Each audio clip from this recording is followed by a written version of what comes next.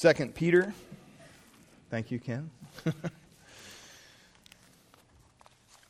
We've already gone through 1 Peter, so if you're curious about 1 Peter, you can go on, I think it's on the internet, where we can get you tapes of that from before.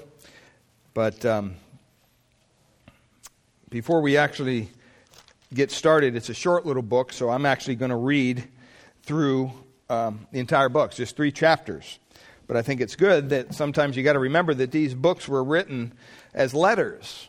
And so how many times when you get a letter in the mail do you read a paragraph and set it down and come back later and read another paragraph? You don't do that. You read the whole thing in its entirety. So even though it's going to take a little bit of time, a couple minutes anyway, we can read through and you can follow along. I'm reading out of the ESV, so follow along in your Bibles as well. So 2 Peter chapter 1.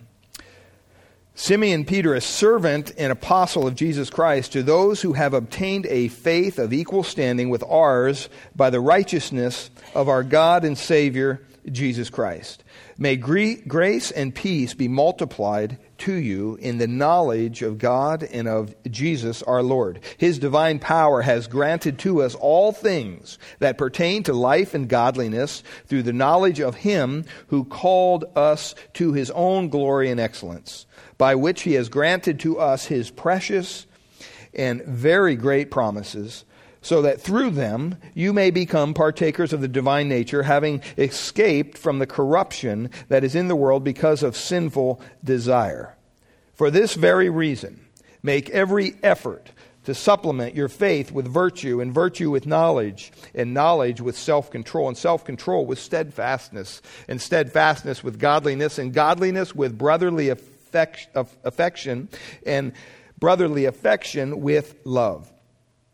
For if these qualities are yours and are increasing, they keep you from being ineffective or unfruitful in the knowledge of our Lord Jesus Christ. For whoever lacks these qualities is so nearsighted that he is blind, having forgotten that he was cleansed from his former sins. Therefore, brothers, be all the more diligent to make your calling and election sure. For if you practice these qualities, you will never fall. For in this way, there will be richly provided for you an entrance into the eternal kingdom of our Lord and Savior Jesus Christ. Therefore, I intend always to remind you of these qualities, though you know them and are established in the truth that you have. I think it is right, as long as I am in this body, to stir you up by way of reminder, since I know that putting off of my body will be soon, as our Lord Jesus Christ made clear to me. And I will make every effort so that after my departure you may be able at any time to recall these things. Verse 16, for we did not follow cleverly devised myths when we made known to you the power and coming of our Lord Jesus Christ, but we were eyewitnesses of His majesty. For when He received honor and glory from God the Father, and the voice was borne to Him by the majestic glory, this is my beloved Son, with whom I am well pleased, we ourselves heard this very voice born from heaven. For we were with Him on the holy mountain. And we have something more sure, the prophetic word, to which you do well to pay attention, as a lamp shining in the dark places, until the day dawns and the morning star rises in your hearts, knowing this first of all, that no prophecy of Scripture comes from someone's own interpretation, for no prophecy was ever produced by the will of man, but men spoke from God as they were carried along by the Holy Spirit. Chapter 2. But false prophets also arose among the people, just as there will be false teachers among you, who will secretly bring in destructive heresies, even denying the master who bought them, bringing upon themselves swift destruction. And many will follow their sensuality, and because of them the way of truth will be blasphemed. And in their greed they will exploit you with false words. Their condemnation from long ago is not idle, and their destruction is not asleep.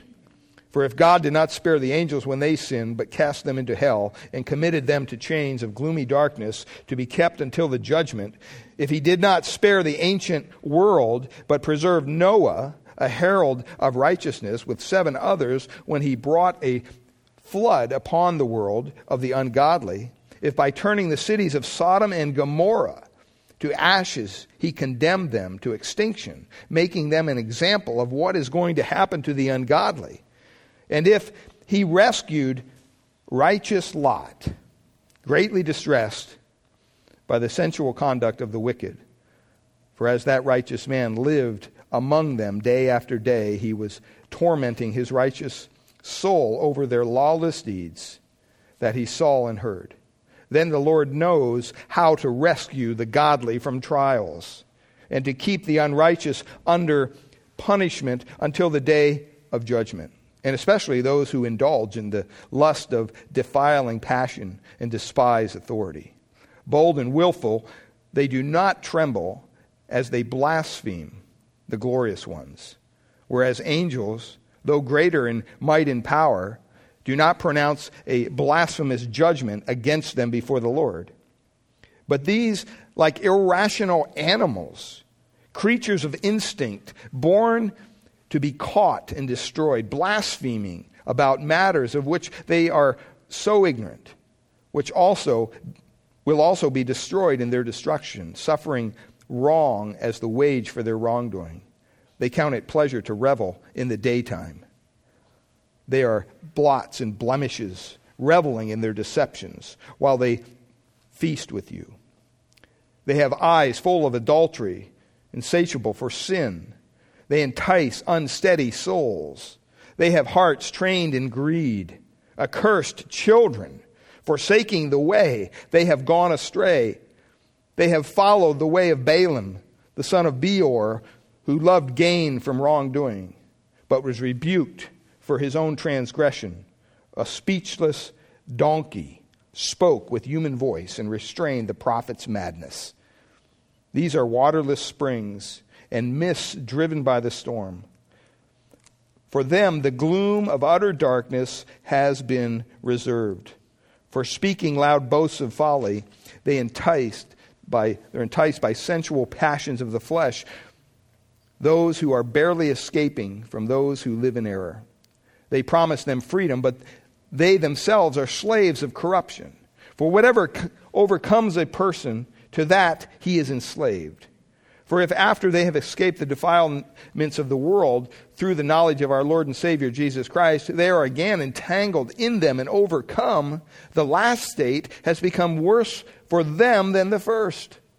For it would have been better for them never to have known the way of righteousness, than after knowing it, turn back from the holy commandment delivered to them. What the true proverb says has happened to them. The dog returns to its own vomit, and the sow, after washing herself, returns to wallow in the mire. Chapter 3.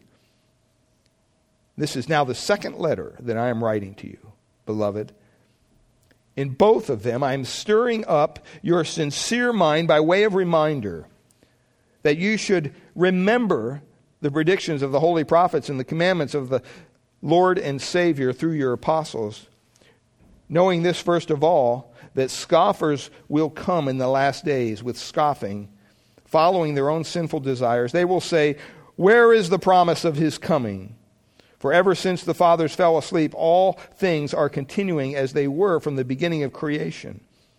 For they deliberately overlooked this fact, that the heavens existed long ago, and the earth was formed out of water and through water by the word of God. And that by means of these, the world that then existed was deluged with water and perished. But by the same word, the heavens and earth that now exist are stored up for fire, being kept until the day of judgment and destruction of the ungodly.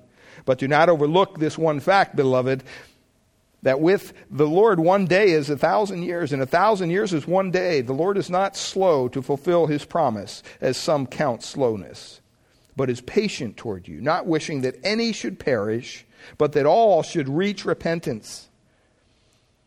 But the day of the Lord will come like a thief, and then the heavens will pass away with a roar, and the heavenly bodies will be burned up and dissolved, and the earth and the works that are done on it will be exposed.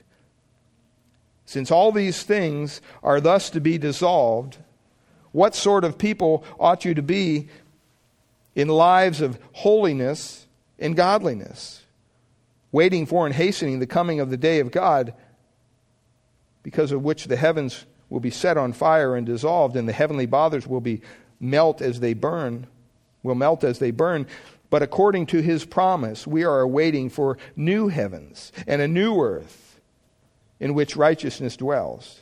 Therefore, beloved, since you are waiting for these, be diligent to be found by him without spot or blemish and at peace, and count the patience of our Lord as salvation, just as our beloved brother Paul also wrote to you according to the wisdom given him, as he does in all his letters when he speaks in them on these matters.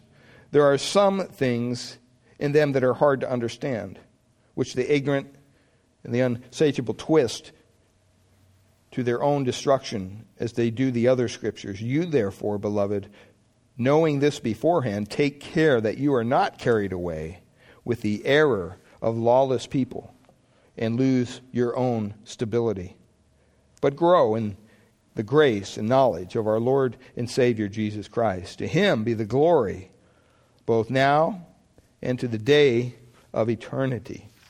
Amen. Well, this is just a wonderful little epistle that is penned here for us. And you have a little outline there. We're just going to go over the introductory material today, and we'll get into the text next week. But as far as way of introduction, the opening verse here claims that it was written by the Apostle Peter. Simeon Peter, a servant and apostle of Jesus Christ.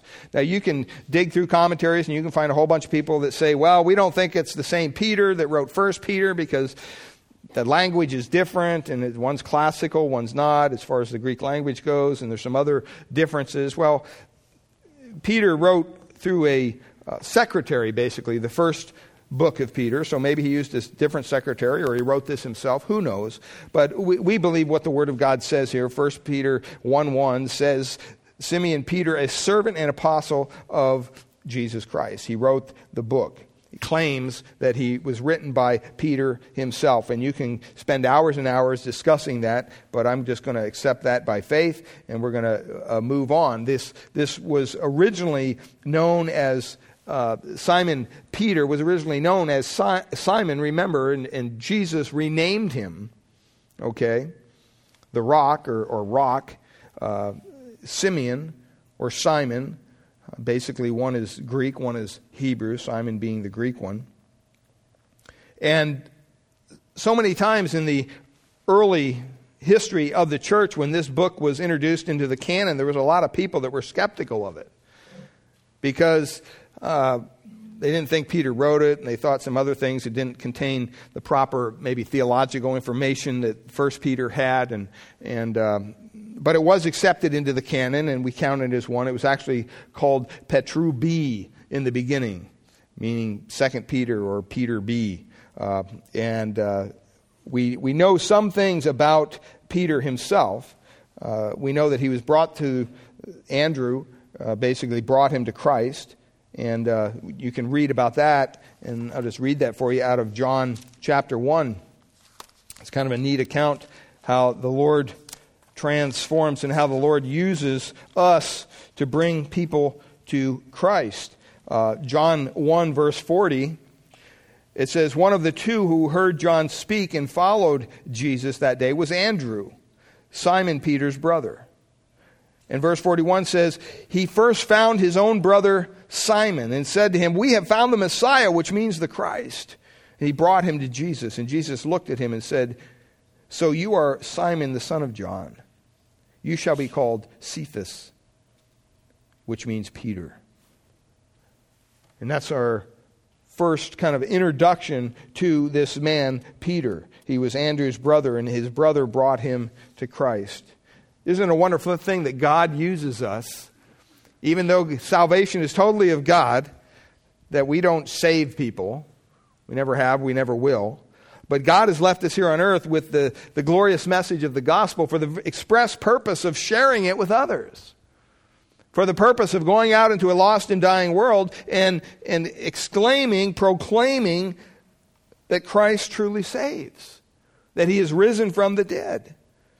That's the gospel message, that their sins can be forgiven. Just sideline here, we're going to be starting a little class the first week in May, and Dan's going to be helping with that, and it's going to be a little evangelism class. It's going to meet the first Sunday of each month, and they're going to spend a little time learning some maybe biblical techniques as far as evangelism go, and have a little time of prayer, and then some folks are going to go out actually into our community and here on the peninsula and share Christ with people. That's an effective ministry that God has left us here to do that so many churches fall short. And we probably all do that individually, but if you're interested in that, you can talk to myself or Dan and Dan Thomas, piano player here, that helps us out. So we're going to be working together on that. But the good opportunity. Well, here we see that Andrew brought Peter to the Lord. Peter was married, and apparently his wife accompanied him in his ministry. If you look over at the Gospel of Mark, we can see this kind of spelled out for us. Mark chapter 1. We know that Peter was married.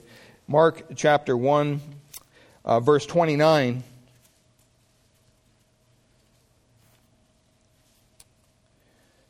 To 31, it says, and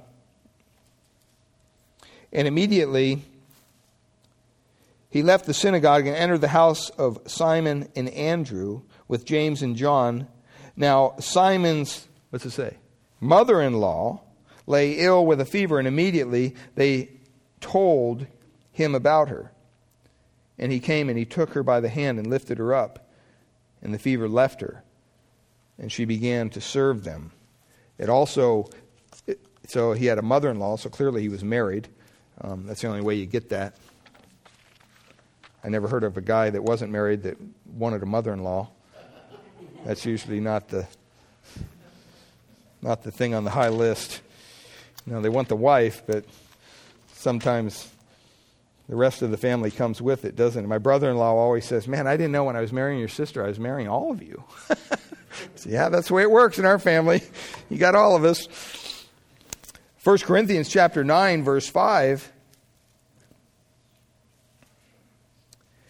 It says, do we not have the right to take along a believing wife, as do the other apostles? Paul writes, and the brothers of our Lord and Cephas, or Peter. So it indicates that his wife actually accompanied him in his ministry. Peter was called to follow Christ early in the ministry of Christ, and he was later appointed to be an apostle. His name basically means stone or rock. The Catholic Church would have you believe that the whole church is built upon Peter. But if you look at that text in Matthew, that's not what Jesus was saying at all. What kind of foundation would the church be if it was built on a mere man? That's kind of silly. And if you can study that text out, you clearly see that that's not what the Lord was saying. But the Lord clearly singled out Peter for some reason. Do you ever notice when you're reading through the gospel accounts and you run across Peter, he always singled him out. And it was always the apostles and Peter, or Peter and the apostles. He was kind of the spokesman, you might say, for the 12 apostles. He was able to articulate the thoughts and the questions almost as they were his own. And when you think of Peter, you can clearly read the first 12 chapters of Acts and see Peter's triumphs and his weaknesses. He was a man, just like you or I. And yet God used him in an incredible way. After the resurrection of our Lord and the ascension, Peter initiated the plan which called for replacing the fallen apostle Judas in Acts 1:15. It was actually Peter who initiated that whole thing. They had to pick a new apostle. And after the coming of the Holy Spirit in Acts 2, he was empowered to become really one of the leading gospel preachers from the day of Pentecost. He performed a lot of miracles in the early days of the church.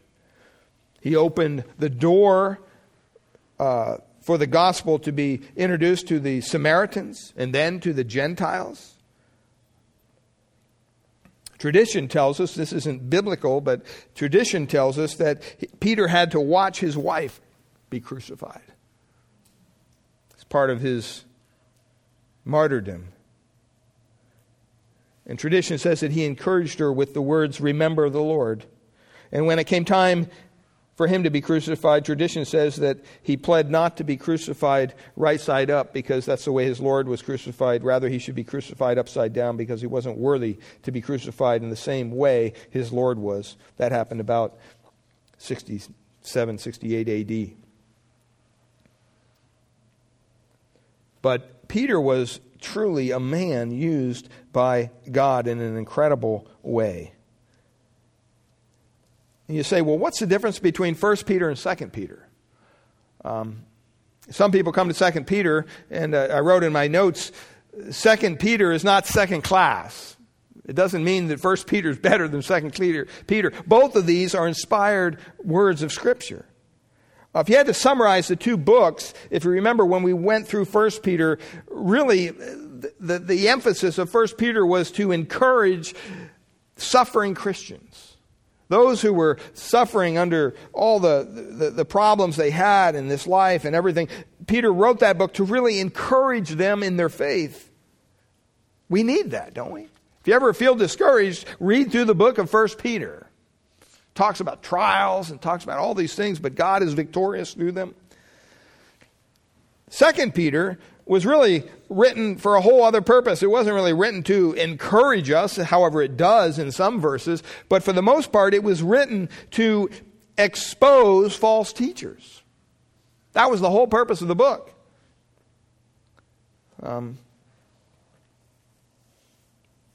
When was it? It was written probably right around the same, right before his death, 67, 60, 68 AD.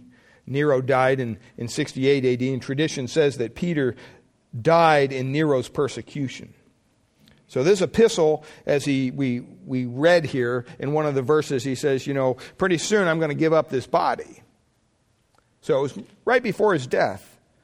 I think words of somebody on their deathbed mean something, personally. I mean, if I was on my deathbed and I had some last words to say, hopefully there'd be people there that would listen to him, and they would be meaningful.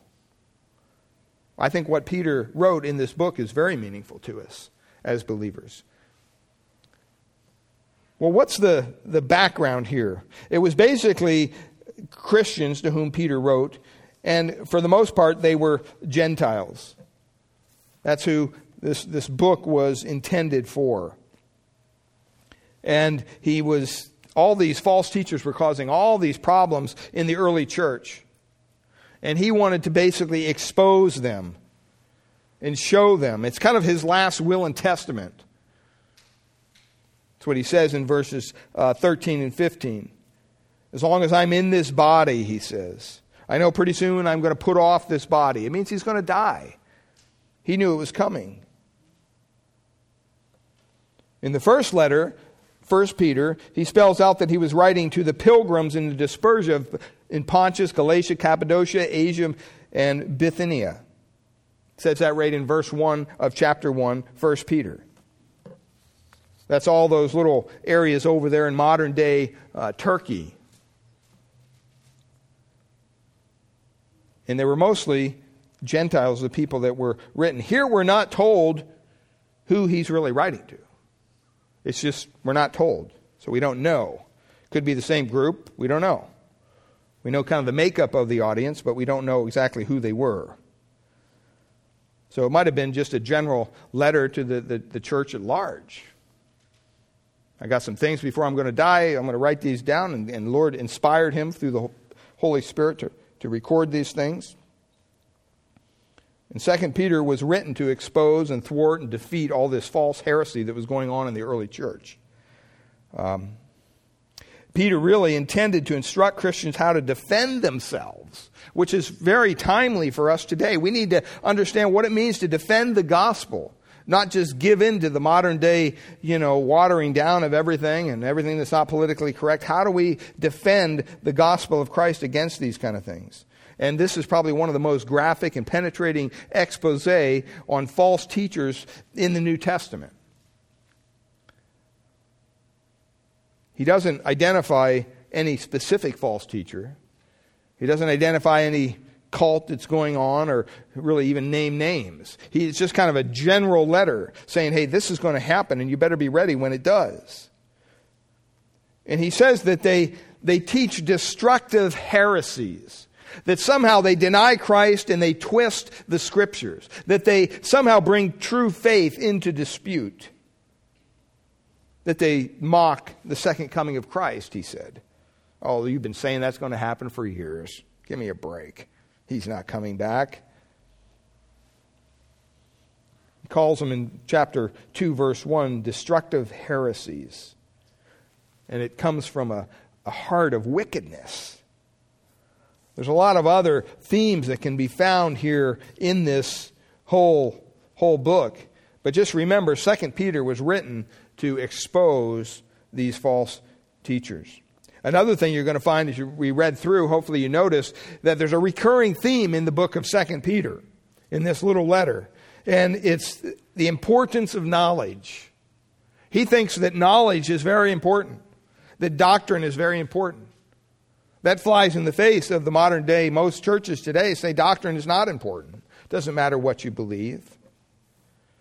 Had a gal call me the other day on the phone. I don't know who she was. She said, I have a question for you. I said, sure. And she asked, what does the Bible say? I'm a Christian. Should I marry an unbeliever? And I said, well, you're a Christian. Where do you think we should go to find the answer to that? She said, well, I would think the Scriptures. And I said, okay, well, let's do that. So we did. She said, I know that. I said, well, would you want me to give you another answer? I don't have another answer. I can't make something up. She said, no, I was kind of afraid of that. And I talked to her about how hard it is when you get involved with unbelievers and it ends in a marriage where you're not on the same page. You're going in two different directions. It's difficult. It doesn't mean God can't work. He could save that unbelieving spouse. We pray that He does. But you're going against biblical doctrine and biblical teaching if you willingly put yourself in that kind of environment, in that kind of a situation, in that kind of a relationship. But it was funny because she said, oh, I knew that. And I said, what do you mean you knew it? If you knew it, then why didn't you do it? See, that's the problem today in our church. We know a lot of stuff about the Scriptures. We know a lot of stuff about Christ. We know a lot of stuff about His power and His provision and all this stuff. But when it comes down to, the end of the month, we're looking at our checkbook and going, man, we don't know where the money's going to come from. We get ourselves in a frenzy and we work ourselves up and all of a sudden everything we know goes right down the toilet. The God that owns the cattle on 1,000 hills, well, He's nowhere to be found all of a sudden. It seems like we almost have a convenient kind of faith. And we relegate it to between 9 and noon on Sunday morning. Well, I'm going to have the faith then. But come Monday morning when we go to work and things aren't panning out at work very well, we forget about the God we just worshiped hours before. And we take things into our own hand even though we know better. And what 2 Peter tells us over and over again, that word knowledge is found about 16 times here in these 3 short chapters. You can go through and just circle them. And it's his primary solution to thwarting all this errant doctrine that's out there. Simply that you have to know what's true. You have to know the real stuff before you'll understand and stay away from the false stuff. The other distinctive of 2 Peter, in verse 20 and 21, we read this. It includes a precise statement on the origin of Scripture. Sometimes people ask me, well, do you believe the Bible? Sure I do. Don't you think it was just a book a bunch of guys got together and put together? No. When you study the historicity of the Bible, I mean, all the different authors over thousands of years, everything put together in one bound book.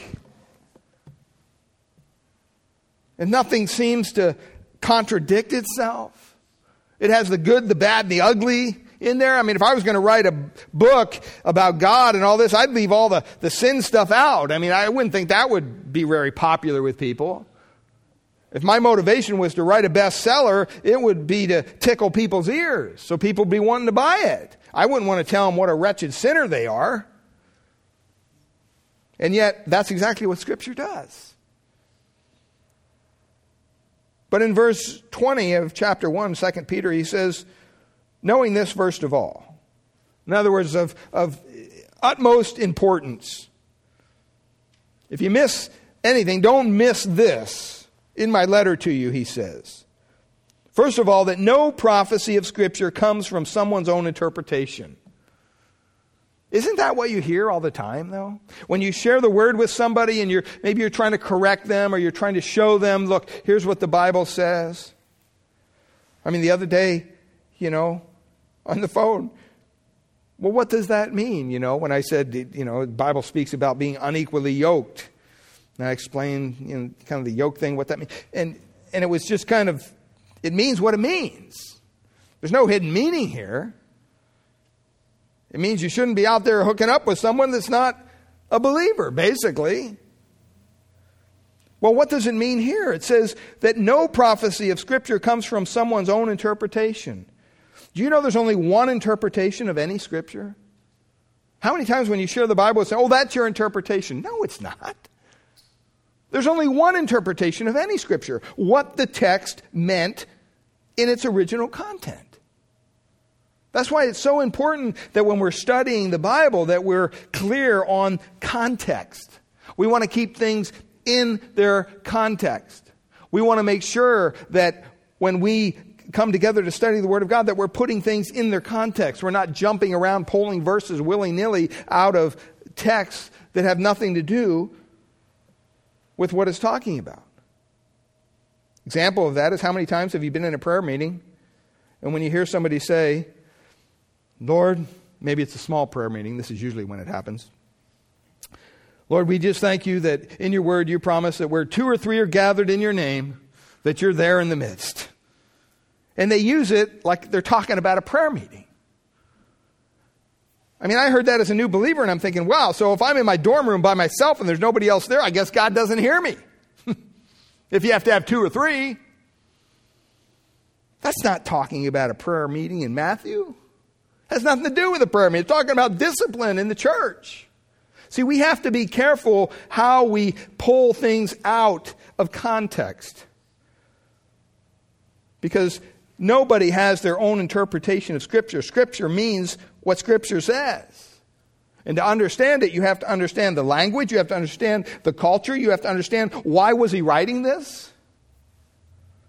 Put it in its context. And then he says in verse 21, almost, if that wasn't good enough, for no prophecy was ever produced by the will of man. In other words, he's saying, if you're thinking I just had a bad pizza and I got upset and I'm just ticked off and I'm going to sit down and pen you guys a letter, you're wrong. This isn't by my will. No Scripture was ever produced by the will of man. That's why, beloved, this is a supernatural book. It affects people's lives.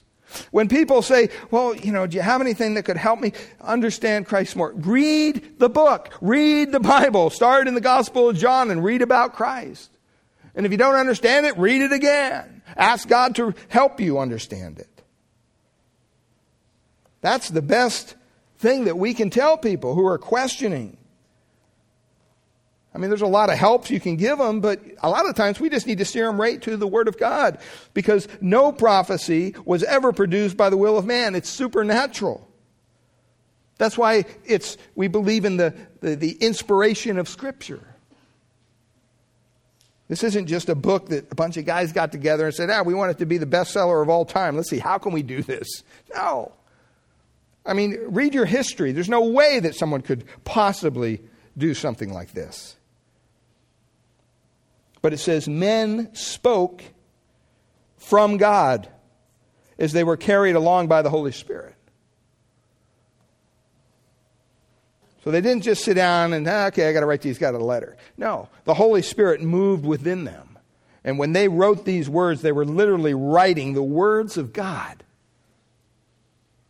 I think sometimes they, even after they were done writing it, said, whoa, what did I just write?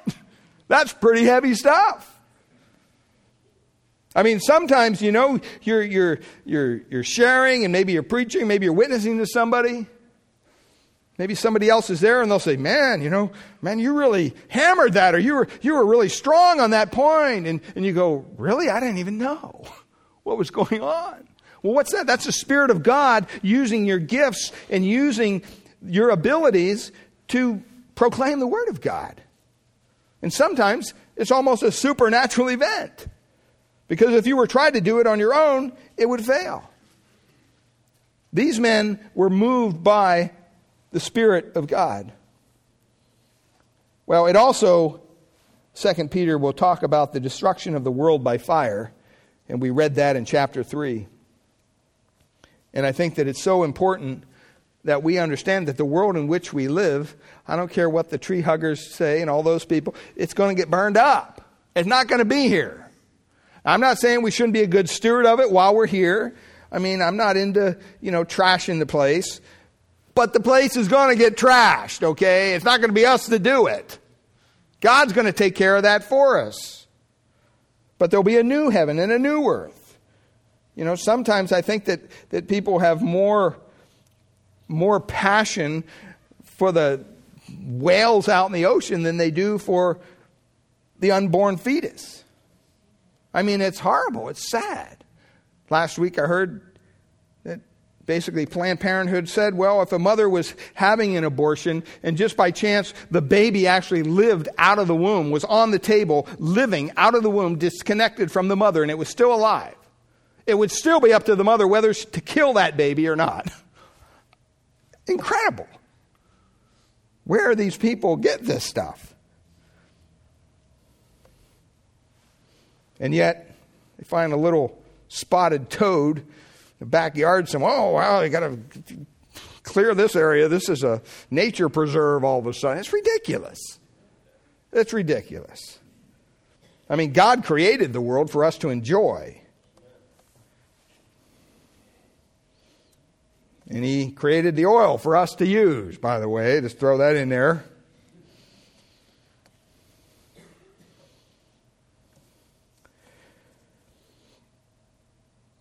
But it's important, I think, for us to understand even more than this background to this letter. It has basically three primary purposes. And we mentioned the first one already, to alert the readers to the dangers of false teachers. To alert us, to show us how we can counteract that. And we're going to get into that in coming weeks. But then also, I like this second point because it's really to remind the readers that their personal faith should not, look at this, remain static. What do you mean? Well, it shouldn't just be on a level level field. It shouldn't remain static. If you're truly converted, if God has truly changed your life, God has saved you gloriously by His grace and His mercy and His power, there should be some kind of change in your life. I used to tell kids when I was a youth pastor, you know what? No change, no Jesus. No Jesus, no change. Period. I don't care how many times you raise your hand or walk the aisle or say you believe, whatever. Let me see it in your life first. That's the bottom line. We have a lot of people, even within the church, that are professing Christ. They're professing Christ. Oh, I'm a Christian. I've been a member here for years. But who cares? You think God cares about your membership at Grace Bible Church? I don't think He cares. I think he cares, what are you doing with his Son on a daily basis? How are you living your life in accord with Scripture? Are you bringing honor to his name? Or is your religion and your faith merely a convenient thing that you do on Sunday morning, disconnected from the rest of your life? It's important that we understand these things. That's why in verse 8 of chapter 1, he says, if these qualities are yours, assuming he's talking to believers, and are increasing, I like that. They're increasing. You're not on the static playing field. Things are getting better. They're increasing. It says they keep you from being ineffective or unfruitful. In what?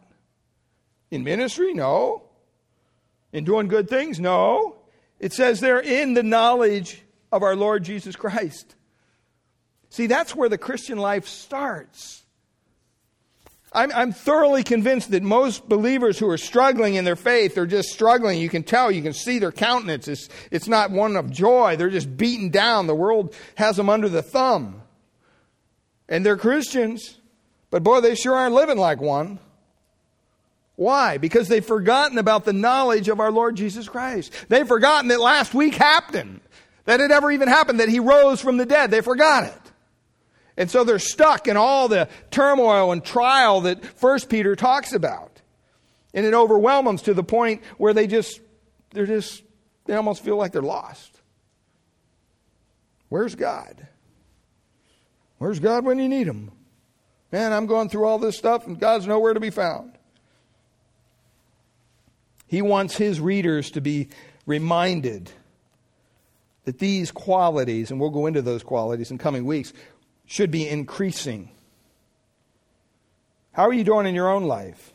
That's why he says at the end of the book in verse 17, he says, you therefore, beloved, knowing this beforehand, take care that you are not carried away with the error of lawless people and lose your own stability. But what? Stay the same in the grace? No. But grow. Grow in the grace and knowledge of our Lord and Savior, Jesus Christ. See, the Christian life is a life of growth. It's not a life of just everything being the same all the time. That's why it's kind of exciting to be a believer. I mean, if you just got saved and that was all you got, it'd be kind of boring. If that was it, if there was nothing, if God, when he saved you, he completed you and you were glorified, and that was it. There was nowhere to go. There was no growth to happen. It would be kind of a boring life. I mean, just take me to heaven already. I don't need to put up with that down here. But that's not what God did. God saved us, and our position before him is one of justification. He justifies us. When God looks at us as believers in Christ, he looks at us as if there's no sin there, positionally. But you and I both know practically that's not so, because we deal with sin all the time. That's part of the challenge. That's part of growing. You know, as a musician, sometimes I'll hear a piece of music and I'm thinking, man, I love that song. I got to get to know that song. And I just start listening to it over and over. You know, my wife, oh, did you hear the song? You know, well, you're always listening to that song. I don't want to hear it again, you know. But I'm trying to learn it. I'm trying to, in my mind. So then I sit down at the piano. It's like, I know, how it goes. And I can kind of pick it out. And then once I learn it, it's like, man, I'll play it and play it and play it till it's like ad nauseum, you know. But I love that kind of thing, you know. But after a while, I'm like, I don't know. It's kind of boring now. I know it. I can play it with my eyes closed. I don't want to play it anymore. And then once in a while, time lapses, maybe a year or so. I used to like that song. And I'll sit down at the piano. Man, I knew it so well, and I'll start playing it, but I'll mess it up. Can't remember it. Why? Because it's not something that I've been maintaining. And so Peter writes to say, hey, you know what? You need to be reminded of things. You can't just remain static in your Christian life. That's not what we're called to. And then the last thing here, before our communion time together, is that he wants to encourage the believers in their faith. And the way he does that is he says, don't forget. Don't forget that the Lord is coming back. I think sometimes we forget those promises that God put in His Word concerning His return and His care and His love for us.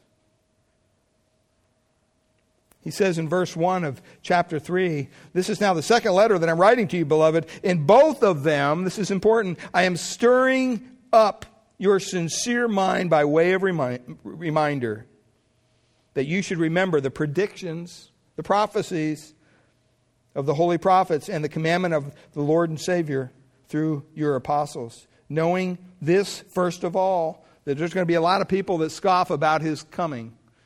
You hear it all the time. Right around Easter, right around Christmas. Oh, well, you see it on Time magazine. You see all those things. Was Jesus real? All this stuff. Of course He was. Is He coming back? Sure. Verse 4. Where is the promise of His coming? This has been going on for so long. He hasn't come back yet. Beloved, one day He's going to come back. He's going to return. And I don't know about you, but I'm excited about that day. I mean, can you imagine in the twinkling of an eye, that just not a blink, just a twinkle, the time it takes light to just refract off the eye, that's what that's talking about. It's not talking about your eye blinking. In that millisecond, boom, you're going to be transformed. You're going to be caught up to glory with Him. What a wonderful thing. No more pain, no more aches, nothing. You'll be in His presence for all eternity. I mean, what a wonderful event to look forward to. I mean, think if in 6 weeks somehow I knew that if you bought a lottery ticket, you were going to win the Mega Millions and have $500 million at your disposal. Don't forget to buy that ticket. Here are the numbers. I guarantee you'll win. Do you think you'd maybe look forward to that a little bit? Probably think I was nuts. Might not even believe me. But I bet you'd go spend $1 on a ticket. What if He's right? What if He's right? You'd look forward to it. Are we looking forward to the coming of our Lord and Savior, Jesus Christ? Are we growing in the grace and knowledge of our Lord and Savior, Jesus Christ? He desires that. He alerts us, He reminds us, He encourages us. The outline we're going to be going through in the next couple of weeks is, first of all, know your salvation. Secondly, know your scriptures, know your adversaries, and then also know your prophecy. You have that to look forward to. But I don't know where you're at here this morning. But as we even prepare our hearts for our communion time this morning, I just want to say a couple words about our communion. Because sometimes we need to be, like Peter says, reminded of certain things. Watched a teacher last night actually on TV, and they were having communion. And this teacher was talking about how, first of all, he was using the word Eucharist, which kind of made me a little nervous as an ex-Catholic, but the Protestant church. And I thought, okay, we'll see what he does here with this thing. And he started telling his congregation there that communion is when we come to this table and we eat Jesus. That's literally what he said.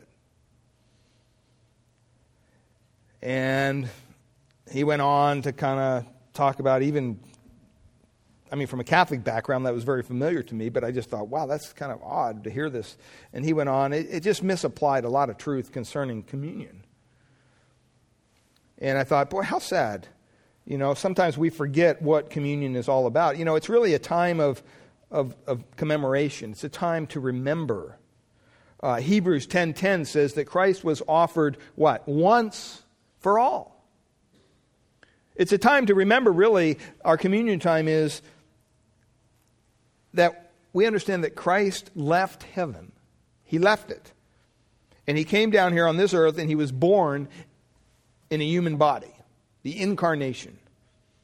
Philippians 2, that he set aside some of those privileges to come down and to put on a silly human body.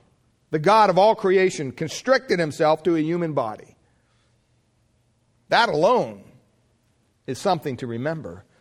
But also remember that he became poor.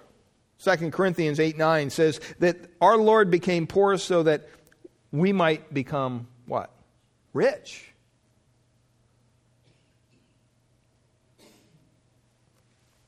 Sometimes we, in America, I think, forget the blessings that God has bestowed upon us as a country, just being born here.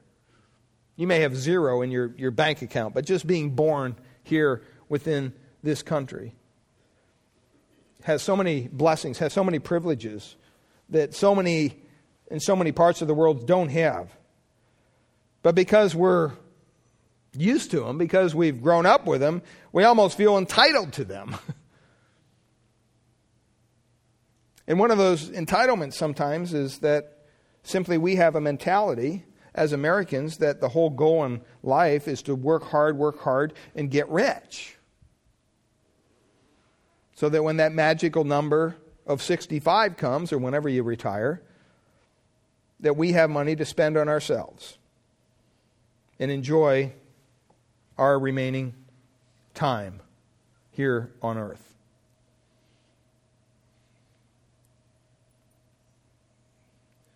Do you ever find that in Scripture anywhere?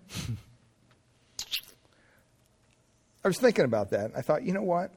I don't think that's a biblical concept. The whole concept of retirement is simply not biblical. Doesn't mean you shouldn't save up money. You should be a good steward of what God has entrusted to you. But if we're Christians and we're supposed to follow Christ's example, boy, we got some learning to do.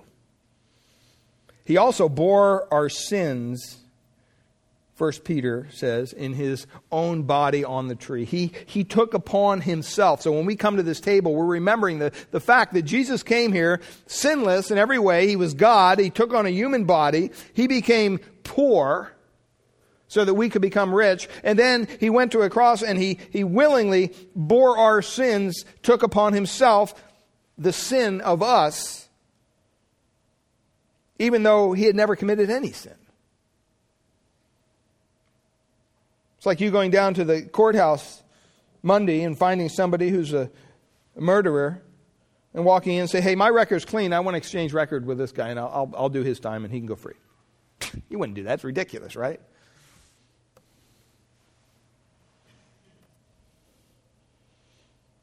But he actually paid for our sins in his own body. He willingly, Isaiah 53 says, took our place on Calvary. 1 Peter 1 tells us that he shed his blood for our redemption to purchase us. Because he was a perfect sacrifice and we could never be a perfect sacrifice because we're stained with sin. Matthew 28 says that he conquered death for us forever. Hebrews 7 tells us that he ascended back to heaven and serves as our high priest forever.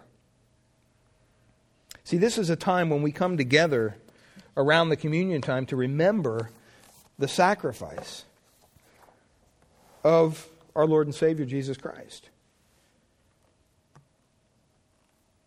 And it seems like in the Christian church a lot of times today you have one of two extremes. You have churches that do it every week. Every time they gather, they have communion. And it just becomes, oh yeah, you do the communion thing, get this out of the way. And then you have other churches that maybe don't do it enough. And when they do it, they forget what it's all about. So we want to be reminded today of God's sacrifice through his Son and his graciousness. That he chose not to just blanketly send us all to hell as we deserve because of our sin, but he chose to give us a way out. He chose to provide a way of salvation for us. Scripture is very clear. The Bible says there's no name given among men whereby, other than Jesus, whereby you must be saved. that He's the only option there is. There's not many doors that lead to the throne of God. There's one. His name is Jesus Christ. I'll ask you this morning, what do you intend to do with Him? Father, we pray this morning as we prepare our hearts for our communion time. Lord, we thank You for this little letter of 2 Peter and look forward to studying it in the weeks to come. But Lord, we pray that as we prepare our hearts, that we would be reminded of some of these things that Jesus did in our place. Lord, we know them as believers. We understand these things. But Your word says that sometimes it's good to remind us, to bring it freshly back into our minds so that it's not foggy, but it's clear. Lord, I pray that somehow You could take us back to that day on Calvary when our Savior walked with that cross all that way and came up on that little hill we know as Golgotha after being beaten severely, brutalized, mocked, spit upon, stripped. After having carried His own cross, was nailed upon it. One spike through both feet, one spike each for each hand. Can't even imagine the pain that He must have went as they dropped that cross into that hole, and just the force, and as those nails penetrated His hands and His nerves, and as the sweat and blood mixed with the open wounds, the stinging, just the horrible pain, excruciating pain, physically. But even more than that, there's the spiritual element of all that happened that day, that He was going to take upon Himself as a sinless Lamb of God all of the sin of all those who would ever believe. Father, that's truly an act of love, an act of mercy, an act of grace, an act of kindness. It's an act that saved us. And I pray that we would not quickly forget that, but we would remember it, that we would ponder it. For those here this morning, Lord, this table is for believers. But Father, it only takes that gracious cry out to You, Lord, be merciful to me, a sinner. Save me. Acknowledgement of our own sin, crying out to a holy God, that we could be made right in our relationship with You through the sacrifice of Christ, through acknowledging that, turning from our sin to the Savior. That's what saves. It's God doing that work in our heart. And so, Father, we pray this morning, if there's any here who have yet to put their faith or trust in You, that this morning might be the morning that You do that work, that You draw them to You. For believers, I just pray that we would examine our own hearts as the Word tells us to make sure that there's nothing hindering our relationship with You, no unconfessed sin, anything like that, that we come to this table fully in the grace of Your Son, the Lord Jesus Christ, thanking You for Your sacrifice. We thank You and we praise You in Jesus' name. Amen.